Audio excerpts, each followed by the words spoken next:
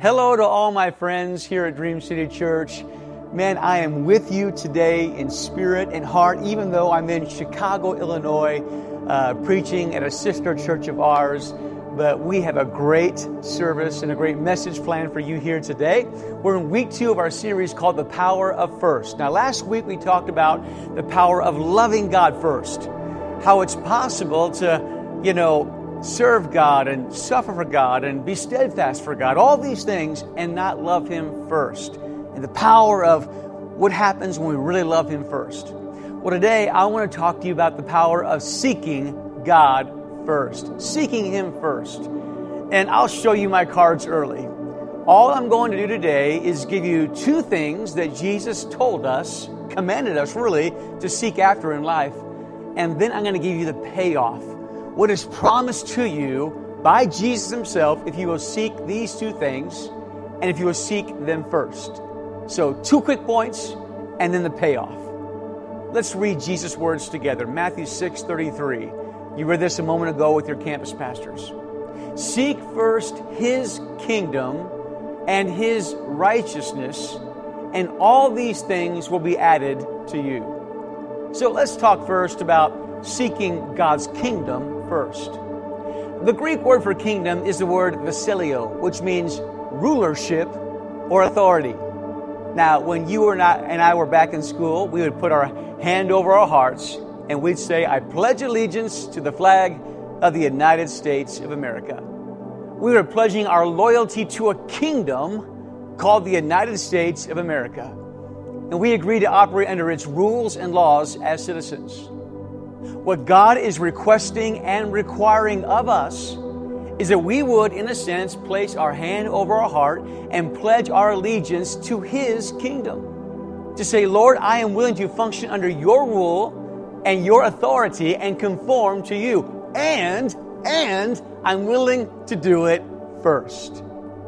To seek first God's kingdom means that we are going to seek for His answer before we ask anybody else what they think.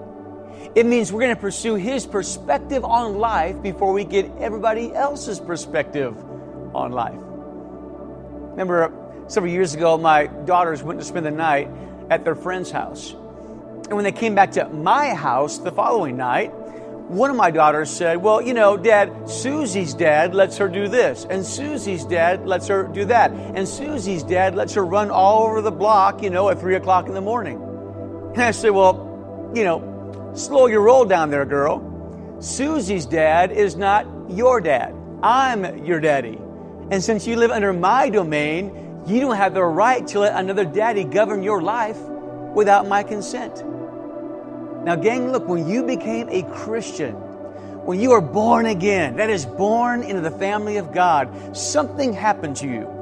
Colossians 1:13 says this, Paul's words, He rescued us from the kingdom of darkness. You've been rescued and transferred us into the kingdom of His dear Son. This is such a beautiful verse. You were transferred into the kingdom of light from the kingdom of darkness. You were transferred into a kingdom over which God rules. Friends, He rules as a dictator, not a democracy. Democracy is good for the United States of America. It's not good for the kingdom of God.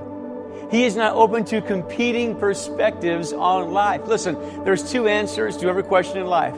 God's answer and everybody else's answer. And God has spoken without stuttering His answer. And therefore, everybody else's answer is wrong when they disagree with Him. Jesus said, seek first His kingdom. Seek first my Father's kingdom. Now, what does it mean to seek? Well, to seek something is to go looking for it. It's to search it out. Well, Luke, I don't know the Bible. Seek. Well, Luke, I've never been to Bible school. Seek. Well, Luke, I don't know what God's kingdom perspective is about this issue of life. Search. Man, you Google everything else in life. Yes, it's going to take some time. Yes, it's going to take some effort and energy to find out God's perspective on a certain matter of life. But He says, I want you to seek my kingdom. And I want you to seek my kingdom first. On the front end. Not after you sought social media, not after you sought Dr. Phil or Oprah's perspective on life. Seek first my kingdom, my rule, my way of life. Now, parents, you know how this works. If some of our kids would have listened to us first, they wouldn't be dealing with what they're dealing with today. But because they didn't listen to us on the front end, now they're asking us to bail them out on the back end. And the truth is, many of us wouldn't be dealing with what we are dealing with today had we sought God first. But because He was not consulted with first regarding our decision about our time, our money, our parenting, our relationships, we're now in a mess. And we want God to bail us out. And God often does in His grace. We serve a gracious God. But friends, that's not the relationship He wants. He wants to be sought out on the front end, where we say, God, you are the King. You are first place. You made it all. You have infinite wisdom. My wisdom is finite. And because I am part of your kingdom, something far bigger than me, I will seek your will. I'll seek your way. I'll seek your kingdom. And I'm going to do it first. Let's say that you were an athlete in the Olympics and you won the gold medal. You know, one question they don't ask you is, what is your favorite song so we can play it on the medal stand? No, they play the national anthem. Now, you won the gold individually, but you represent something far bigger than you. You represent the United States of America, so they don't play your favorite song. They play the national anthem of the United States. God wants us to be aware that we are a part of something far bigger than us. We were transferred out of the kingdom of darkness into His glorious light. And we are now part of a kingdom with a King who rules everything. Gang, He wants you to seek Him first. And if we don't know how He rules on a certain matter of life, He doesn't want us to go to social media or to look at the secular opinion. He wants us to take the time to seek Him out. And He promises that those of us who seek Him will find Him. He's not going to hide His perspective from you if you're really looking for it. But He doesn't want us to bring everybody else's perspective to Him, like He needs a counselor. No, He says, seek first my kingdom. Then He says something else. Now let's talk about seeking first His righteousness. We talked about seeking first His kingdom. What about His righteousness? Well, Jesus said, seek first His kingdom and His righteousness. What does that mean, seeking His righteousness? Well, let me give you a definition of righteousness. Righteousness is the standard that God has established by which His people are made acceptable to Him. I'm going to say it again. Righteousness is the standard that God has established by which His people are made acceptable to Him. And God says, I want you to seek what is right based on my standard, not the standards of the society in which you live in. Because God's standards and society's standards are often at odds. What God says is right and what society says is right often don't align. And the more secular our society becomes, well, the less aligned they will be. And we see this all around us. God says, I want you to seek my kingdom. I want you to seek my righteousness, and I want you to seek it first. I want you to seek my righteousness on the front end. Why? Because don't miss this now. Doing His righteousness first is the way you practice His rulership. His rulership is His authority. His righteousness is the practice of that authority. And He says, I want you to seek out what I say is right, the right way to live, the right way to think, the right way to walk and talk. I want you to seek that first. Now, folks, I think you all know this. We are living in a day where we are witnessing the dumbing down of decency in America. In some cases, we as Christians, well, we've just dumbed down right with it. Things we would have never said a few years ago are now okay because of political correctness. So many times people say, well, look at the polls. Everybody else is saying this, and so it must be okay. I don't want to be viewed as being weird or offensive, so I guess I'll just change my vote. I'll change God's standard of righteousness, and I'll adopt the world's standard of righteousness. A couple nights ago, I was watching the Golden Globes Award. And actors and actresses stood on stage and received awards for the most putrid, ungodly, immoral, profane actions and lyrics that you could ever imagine. And then they top it off by saying, well, I want to thank God for this award. As though those two things can be used in the same sentence. Because they have a big name and a lot of popularity, a lot of followers on social media, and a lot of money, we accept it as okay because we have left God's standard of righteousness and accepted a lower standard because of political correctness. Let me explain something about the soul. If you're a follower of Jesus, then this should matter to you. Just as our physical body needs food to function, our soul needs righteousness in order for the soul to become what the soul was redeemed by God to become. What food is to the body, righteousness is to the soul. Without righteousness, the soul starves. But just as you can trick the physical body, well, you can also trick the soul. Let me give you an example. Anybody here like Krispy Kreme donuts? Come on, tell the truth, shame the devil. I mean, when you take those Krispy Kremes home and you put them in the microwave and the sugar gets warm and it starts to melt and they get so soft. Heaven. This is both a testimony and a confession. Heaven.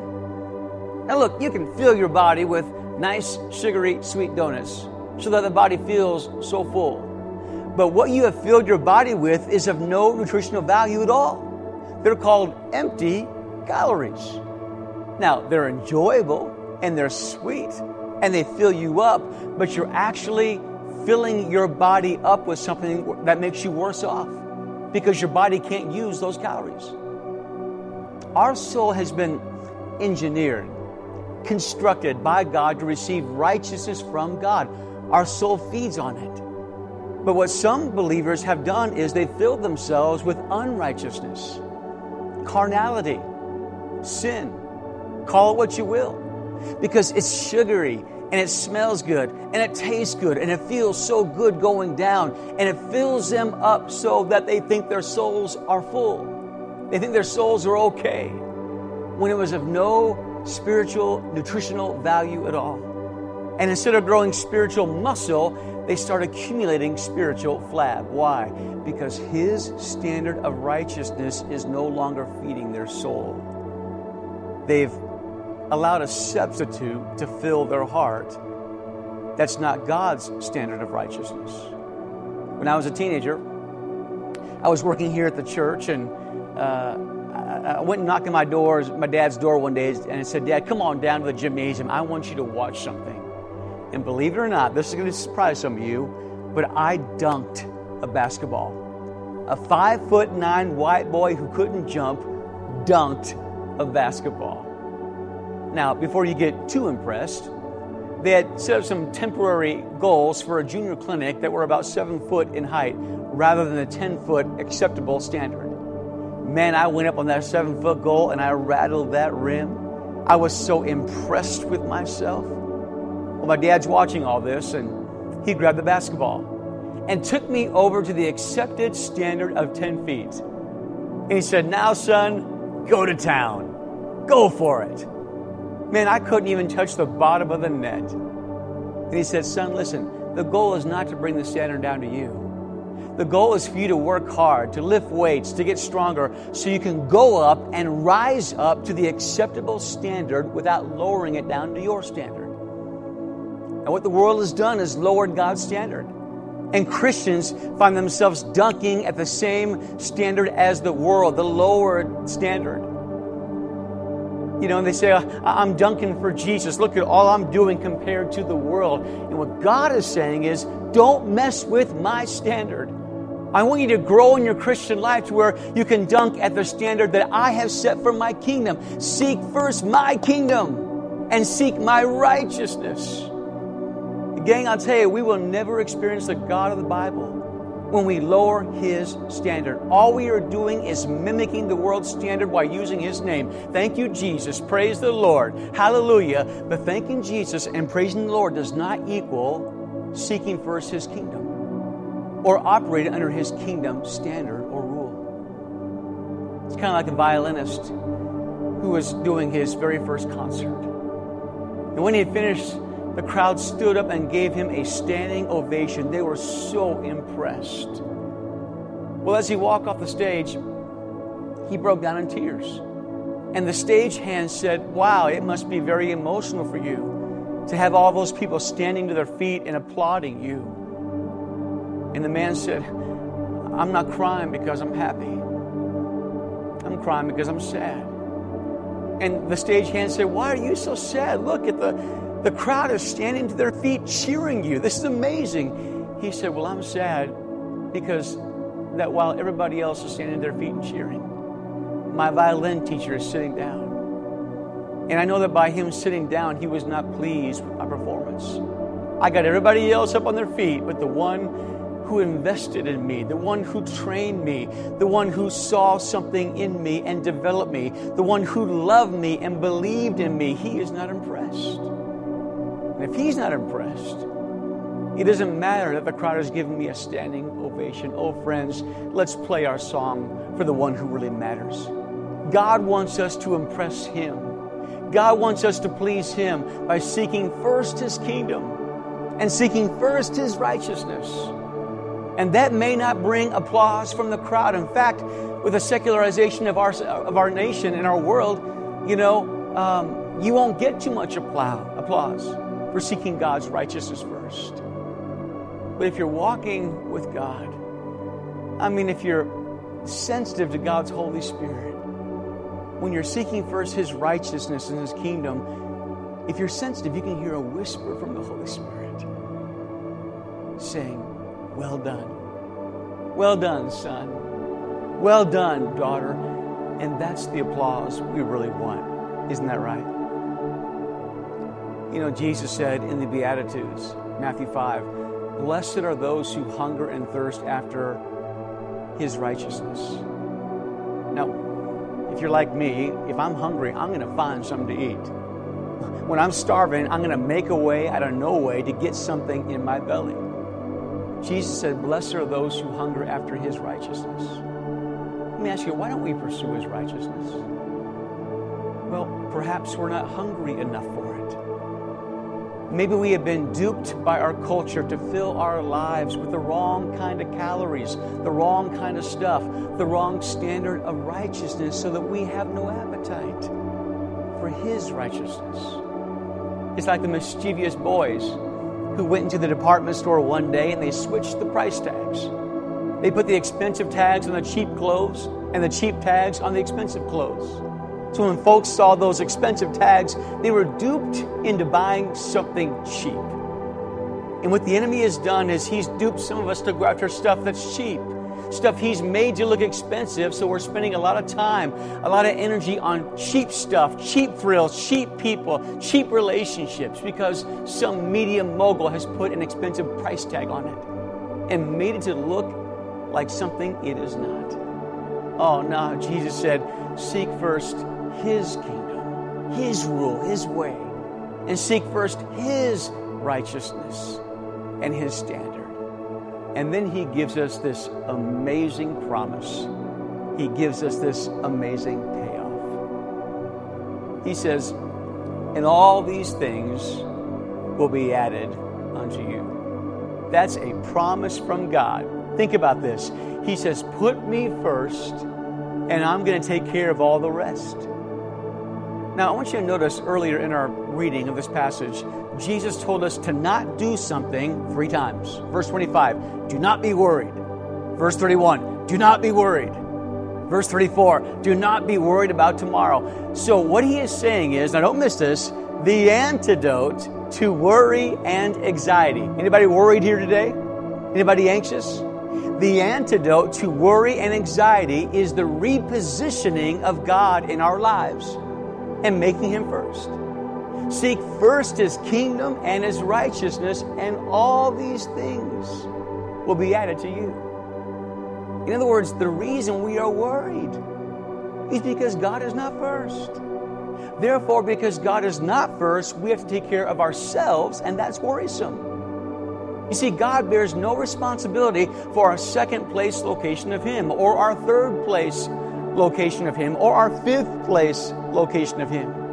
So the antidote to worry and stress is to reposition God and make Him first. Now, we worry about so much. We worry about people, about money, about our health, about circumstances. What is worry? Well, worry is concern on steroids. Worry is where concern controls you. Worry is when the issue controls you and tells you if you're going to sleep or not, or have a headache or not, or get an ulcer or not. It's controlling you. That's worry. Concern is never condemned in the Bible. We're human beings. We're going to have a healthy concern that causes us to get stuff done. But worry is where the situation is dictating your well-being. And 3 times here, Jesus says, do not worry. Do not worry. Do not worry. When you seek first my kingdom and my righteousness, you have repositioned me in your life, and you don't have to worry, because all these things will be given unto you. And He gives us a couple of examples. In verse 26, He says, for an example, just look at the birds of the air. Anybody here ever seen an ulcerated bird? Anybody ever seen a bird that's burned a hole in their belly because of worry? No, we haven't seen that. How about a nervous bird? Anybody ever seen a nervous bird? A bird that just can't keep still, keep switching all the time, just can't control the twitch. You've never seen that. Jesus says, look, they don't sow, nor reap, nor gather into barns, and yet your heavenly Father feeds them. You see, birds don't worry. Birds don't have worm banks. Nor do you see a bird standing on a branch like this, waiting for worms to drop from heaven. How do they get their worms? Well, they seek. They look for worms. God just makes them findable, because your heavenly Father made worms for the birds to eat, and He makes them findable by the bird without worm banks. Isn't that amazing? Verse 28 says, observe how the lilies of the field grow. They don't toil, nor do they spin. You never seen a stressed out flower? A flower losing its petals because it's so worried.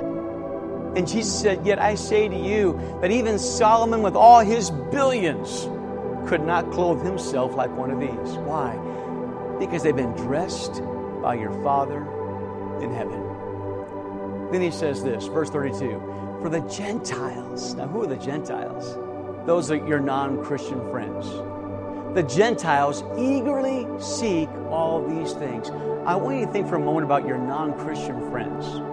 Okay, got them? Or maybe your carnal Christian friends, or maybe yourself, whatever works. Look at all the effort they put into getting stuff in life. I gotta worry, I gotta sweat, I gotta fret to get all the stuff done, to get the deal done, because it's all on me. I've got to carry the whole load because it's all on me to get the stuff. But Jesus said, that's not you. You're different. Verse 32, but your heavenly Father knows you have need of these things. Several years ago, I took a little road trip with my family back to my hometown of Davenport, Iowa. It's the town where my dad pastored his first church. And when I showed our kids the house I grew up in, it almost brought them to tears. They're like, Dad, you were poor. You were a poor family. And it is true, when Dad began pastoring in Davenport, we had 70 people in the church. And, they just paid him a few $100s a week. He didn't have much. But you know what? I can't ever recall worrying about how we were going to eat. You see, as kids, we just assumed something. Because we had a Father who loved us and cared for us. It was on Him to make sure we didn't have to worry about whether or not we were going to eat. I can't ever remember losing sleep worrying about not eating. I can't ever remember, going to the doctor to get high blood pressure pills because we were worried about our food or our clothes or the roof over our head. As far as we were concerned, that was Dad's problem, not ours. You see, even in Dad's poorness, even in His insufficiency, we knew that our earthly Father loved us and that He was ultimately responsible for the well-being of His children. You know what Jesus says? Your Heavenly Father knows you have need of all these things. And guess what? He has no poorness problem. He has no limitations. He knows your situation and what you're in need of. And He says, I don't want you to lose sleep over this. I don't want you to get an ulcer over this thing or get sick to your stomach. I want you simply to seek first my kingdom and seek first my righteousness. And I've got it from there. I've got the rest from there. The problem is, most folk don't believe that. And so what do? We opt for the Gentile way. And what God says is, well, since you opt for the Gentile way, then let the Gentiles take care of you. Since you opt for the ungodly way and you want to seek their kingdom, their way, their methodology, their righteousness, well, then let them take care of you. You got it on your own. Now notice the word all. I love this word. Seek first His kingdom and His righteousness, and all these things will be added unto you. Do you know what He's inviting you to do today? Don't miss this. Relax. Right now, everybody take a deep breath. Just let all that tension and stress go off your shoulder blades. And relax. You know, if I'd said back to my dad back in Iowa, how am I going to eat tomorrow? Do you know what he would have said back to me? He would have said, don't worry about it, son. Relax. Because I'm going to worry about it, so I don't want you to worry about it. It's like the man one day who said, I have so much to worry about. I'd pay somebody $1,000 to take my worries and just do my worrying for me. A man standing nearby said, I'll take that job. I'll do your worrying for you for $1,000. Well, the man wasn't coming up with the money. And so he said the next day, where's my $1,000? The man said, well, that's the first thing you need to worry about. I love that little story. Closing verse 34. Jesus says, so do not worry about tomorrow, for tomorrow will take care of itself. Each day has enough trouble of its own. Now focus in. Please understand, God never condemns planning. We are encouraged throughout the Scriptures to plan and set goals and dream for the future. But the Bible does condemn worrying about tomorrow. Now, why is that? Because as long as you're living on planet Earth, you're always going to have to deal with tomorrow. Because tomorrow is always coming. Today is the tomorrow that you worried about yesterday. So if you are worried about tomorrow, then you're going to be worried for the rest of your life because you're never going to run out of tomorrows. Jesus said in verse 34, do not worry about tomorrow. Why? And don't miss this, because He says, when you get there, I will have already been there. And some of you missed that. You shouldn't worry about tomorrow because when you get there, Jesus says, I will have already been there. A little theology to wrap this talk up.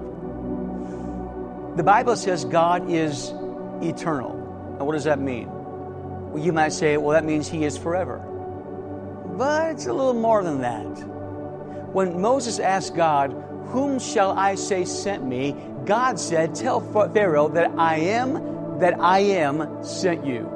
Now that's a curious name. What does that mean? I am that I am. Well, I is a personal pronoun. Am is present tense. God was saying, I am the eternal God that exists in the present. Now think about that. That means that God has no past. God has no future. He lives everywhere at the very same time. Now we have a hard time fathoming that because we live in time.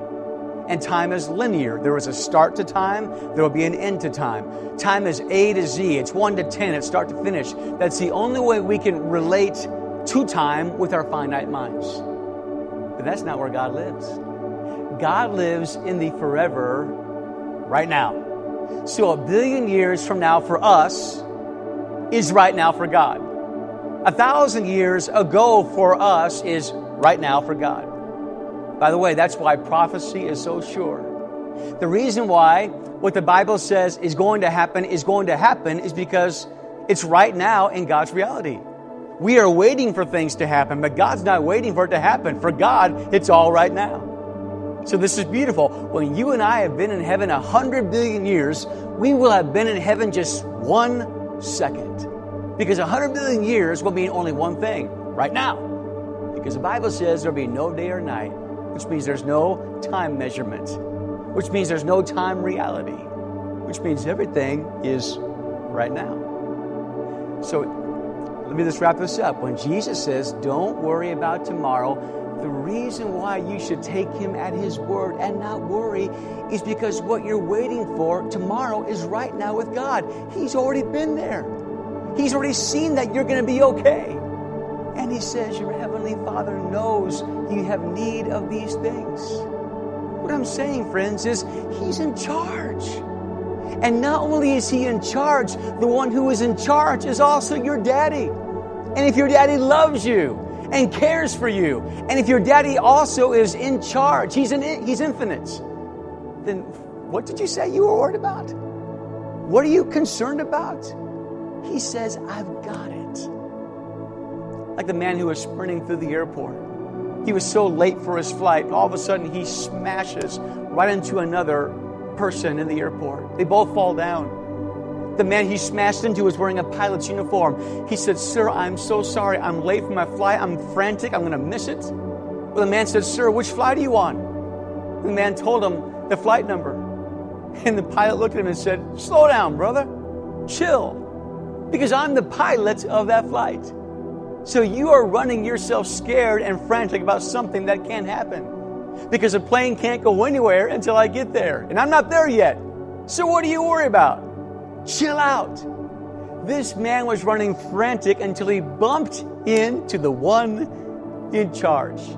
And once he met the one in charge, he could relax. He could slow down. They wound up walking together and talking together and fellowshipping together because the man was now connected to the one in charge. And he could relax knowing that he was going to be taken care of. God says, if you let me be in charge, if you let me pilot your life, if you will seek first my kingdom and my righteousness, then you can chill out. You can wipe your forehead. You don't have to run around in a frenzy trying to make stuff happen all the time because you put me first. And when you put me first, my kingdom, my righteousness, my will, my standard, I promise you, I'm going to take care of the rest. So what do you say? This next week, let's make this an experiment in putting God first, seeking first his righteousness. Father, I pray you would touch the hearts of your people. Lord, I ask you to do your work through your Holy Spirit in our hearts now. In Jesus' name, amen. I want to thank you for watching this message today. I believe that right now, as you're watching this video, God is speaking to your heart. God is speaking to you about a new life, a new future, a new hope. The Bible says that the way we connect with God is we actually call upon the name of the Lord. The Bible says, he who calls upon the name of the Lord shall be saved. It's almost like taking your cell phone out and making a call to somebody that you really love. You're making the call. And I want to encourage you to make the call to God today. And as you do, he promises to forgive your sins, to adopt you into his family, and to give you a hope and a future. So today, if you are ready to call upon the name of the Lord, would you just close your eyes right now and just sincerely say these words to God? Dear Heavenly Father, just say those words. I ask you today to be the leader of my life. I ask you to forgive me for my sins and adopt me into your family. I want to be a Christian. I want to follow Jesus. So I give you my heart today. Thank you for hearing my prayer. Thank you for forgiving me. In Jesus' name, amen. The Bible says if you prayed that prayer, he heard you and he forgave you. So I want to say to you, welcome to the family of God. Go find a great church to be involved in. If you don't have one, come join us here at Dream City, and we'll help you live out the Christian faith and grow closer to Jesus. God bless you all.